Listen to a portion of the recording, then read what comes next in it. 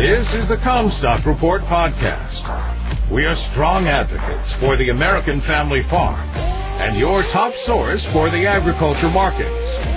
And now, here's your host, David Cruz. This is David Cruz with the Comstock Report. They snuck our soybeans in during a 2-day planting window late last week before the rain.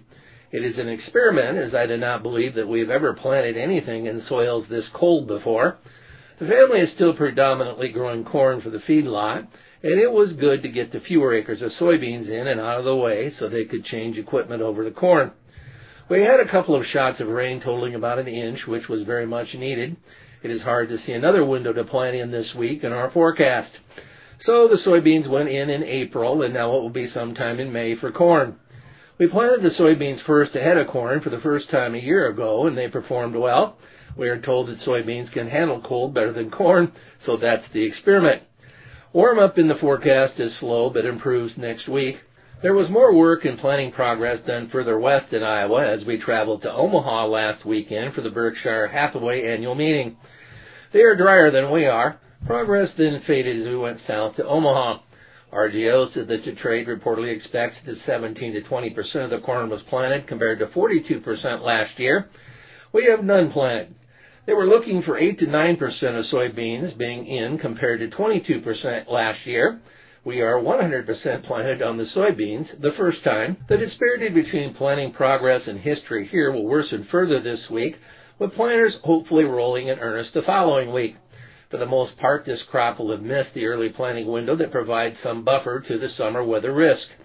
We will be at least 10 days behind when we like to have the corn planted. Conditions are comparatively poor, too, relative to last year, given cold temps. It has been a long time since we've seen 80 degrees here. At least the snow should be melted in the Dakotas. Last year we planted when we needed, under much better soil temperatures than this year, and the crop got off to a great start. That was likely the primary reason that yields in the western Corn Belt exceeded expectations, given drought conditions later in the summer. Root systems got established early and went deep.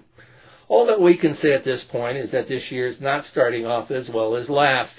Planting delays because of rain at least help improve subsoil moisture levels. Crops, however, will enter their grain filling period more in the heat of the summer than last year. Last year I spent nothing on dryer gas, and delayed planting likely means more costly handling at harvest. Late planted crops are at least one strike against reaching trendline yields in a year when there is no buffer on the balance sheet for short crops. It was expected that price would weaken when the crops went in. They have been bidding up, attempting to encourage farmers to plant fence row to fence row. When planting decisions are made and crops are in, that bidding incentive stops for a while until the focus shifts to crop condition. That transition in market weakness may be short-lived given conditions this year. Attending the Berkshire Hathaway annual meeting is a little like going to church to hear a sermon on investing from Warren Buffett and Charlie Munger. They announced a major purchase of Chevron stock, saying that they wait to tell all shareholders news at the same time when the market's not trading. They had a request from someone holding a large block of Berkshire stock for a special meeting, and they gruffly refused, saying that they endeavor to treat all shareholders equally and give no preference one from another. It is very important to them that all shareholders get information from them at the same time to eliminate any favoritism for acting upon it. I thought that was an interesting contrast in culture to the USDA.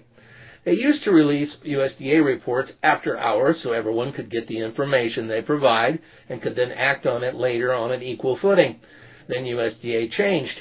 They now release reports during market hours.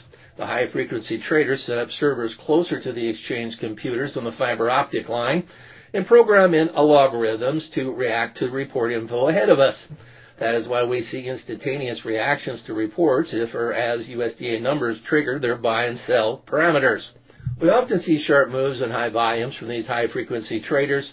There's risk there for them in that they have the right algorithms in place, but it does turn trading more casino-like, and by releasing reports while markets are trading, there are some who have used that to attempt to gain advantage.